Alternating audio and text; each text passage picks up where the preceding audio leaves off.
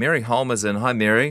Hi, Jesse. And Mary, our personal finance expert, has been one of the areas affected by the cyclone, and you've been thinking about what life is like when you start to lose some of these essentials. Yeah, you and I were going to talk about scams today, but we can do that next time because I'm actually kind of preoccupied because I escaped last night from an area that had the four no's. It has no power, no water, except what you've got in bottles, but no running water, no communications of any sort until late yesterday, and no way out. And so I'm sure a lot of your listeners are like that. I'm not saying I've had a hard time because I haven't. My house has been fine, but there will be a lot of people who you're just sort of sitting there with a whole lot of day-by-day problems, like how long will it be before the power comes back again? And you get food, etc. And that makes you've got, say I had like 5 pieces of fruit, and normally I'd have about 3 pieces a day. You know, I love eating fruit. But I'm kind of thinking, oh gosh, I might need at least, there might be at least 5 days. Well, yeah, and you're New Zealand's most famous budgeter, so you want to budget your no, fruits. I'm not a budget. No, I don't know. No, but I want to, I did want to budget my treats. And, you know, your bottled water, you're really careful about it. You just want to know how long this is going to last, because then you can plan around it, and nobody knows, or you can't get the information. That's when it's, you know, on the radio people are saying, go to this website for this information, or when the power's out, I usually ring up Vector, but I couldn't phone and I couldn't get on websites. You couldn't do anything. And so you're just sort of stuck. A fridge and freezer, now here's an issue that no one can really answer for you unless you know how long it's going to be before the power comes back on. Because if it's going to be, you know, a week or something like that, then you think, well, I better just dive into the freezer now, because I've got cooked food in there, you know, that I'd already cooked and put in little containers in there. And I thought, well, I can just eat that cold, you know. I mean, it's not as nice as heated, but it's all right. Whereas if I think, oh, you know, if the power's going to come on within the next 2 days, it'll all be okay. But if I open the freezer in the meantime and take 3 things out, that's let warmth in, and it's ruined the whole freezer load. But if I don't open it, you're trying to make wise decisions, but you don't have the information you need. That's right. And the very key information is how long will it be, especially before the power comes back on. And you've got, you know, it could be a day or 2 weeks. And in the meantime, the access in and out, when you go out walking around the neighbourhood, and it's lovely actually the way people talk way more than they normally do. Right. You see people and how it's are you? like lockdown, isn't it? Yeah, it look exactly like lockdown, except different information being exchanged. So people have got ideas, and you know, you hear that there's a place you can go and charge your cell phone. In fact, I, you know, heard before I lost all communication that a friend who has a batch out there had solar power. And so I could go and charge my cell phone. So I go and do that, and that's great. But then the cell tower's out, and so it's no good anyway. You kind of, whatever you do doesn't necessarily make progress for you. So in the whole fridge freezer thing, if you decide I am going to open the fridge and grab some things because I think the power's going to be out for so long that I might as well at least enjoy what's there now. And then you think, oh, well, I won't open it for too long. So now what were the things I really want, and what shelf were they on so I can grab them really quickly? Yeah. It's all stressful. No water to flush the loo. Now, you know, at first that's not a big deal, and then suffice to say that after a day or two it is a big deal. And so I got some buckets and got in the car because it was a bit of a distance, drove to a little pond nearby and filled the buckets. And then I thought, oh, if I'm going to be driving back with this, it's going to just slop around and wet the car. So I sort of half emptied the buckets and drove at about 2 k's an hour along the road to get It was one useful piece of advice I got before the storm, which is to put some buckets out. Yes. So they collect yes. some water. And I for that actually reason. did do that, yes, because there was plenty of. That's the irony of this situation for a lot of people. There was a way too much water around. But then in my community, most people have got water tanks, huge amounts of overflowing like anything, but no electricity, so no pump to get the water out of the tanks, which is kind of an irony.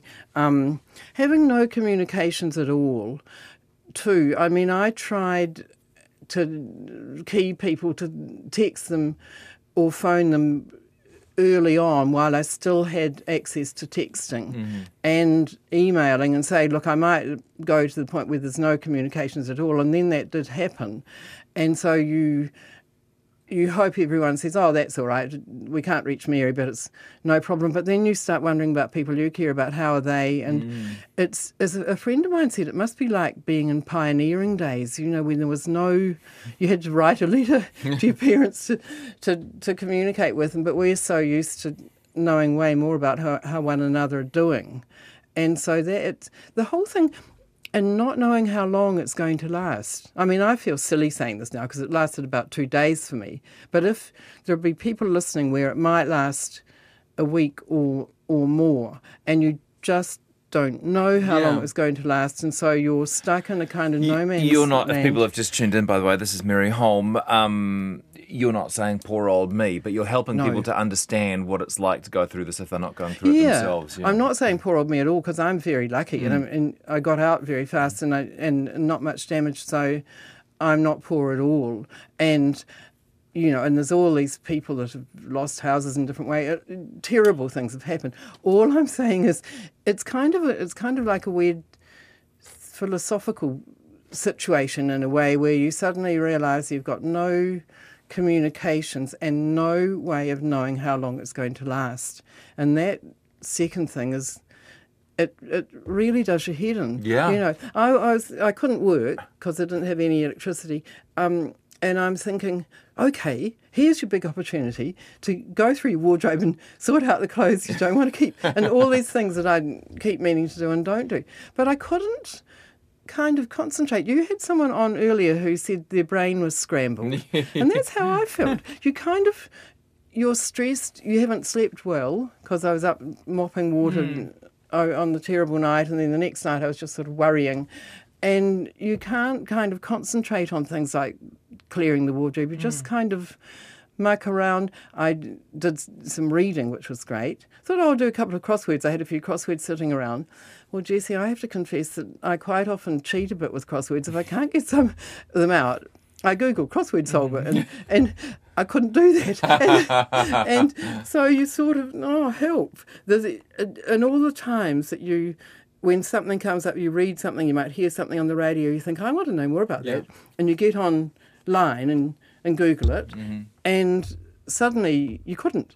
And you feel really sort of cut off from the whole world. And you must have must have been quite a relief when you actually managed to get somewhere where you had all the stuff again. Yeah, it was huge. It was interesting though.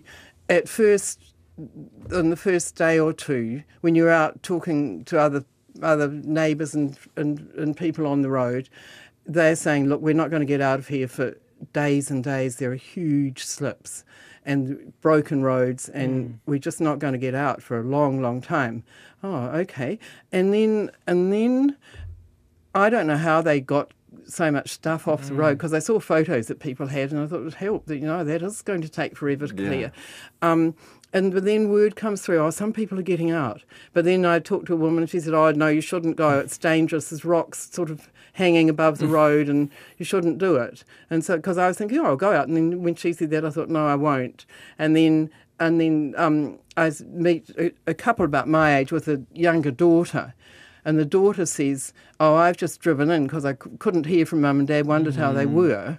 And I said, well, what was the road like? And she said, look, not too bad at all. So you're getting this conflicting... Yeah, and information doesn't flow in the normal way, of course. It's word of mouth and exaggeration and rumour and all that sort of stuff. Yeah. And you think, in normal life, if you hear rumours like that, you think, I'll go online and get the authority on it, you know. But you're and really just relying on your eyes and ears. yes, and the judgment of people you're talking to, and it's all, and you do little things like you've got one light switched on the whole time in the hope that if the power comes back, you'll know straight away because the power did go out and then came back for about 2 hours on Monday afternoon, and then it goes off again, and so anytime it comes on, you think, oh, this might be. I thought if it comes on, I'm going to very quickly boil the kettle, and then wrap the kettle up with a towel to try and keep it hot for a while, because you get to the point where you're dying for a hot drink, and there's little plans, and if cell phone communications come back, I'm going to quickly text this person, not tell them much because I haven't got time, because it might go out again in 5 minutes. You know, so it's that not knowing how long something's come back for and when it's going to permanently come back, that it does scramble your brain, and you just, it's a very weird, uncomfortable, stressful feeling. We're pleased to have you safe, and thank you for communicating something that hundreds of thousands of New Zealanders will have been experiencing these last few days. Really appreciate it. And all the best to the people out there that are still going through the 4 no's, you know, no power, no communicate, etc. Thank you, Mary. Pleasure, Jesse. Mary Holm.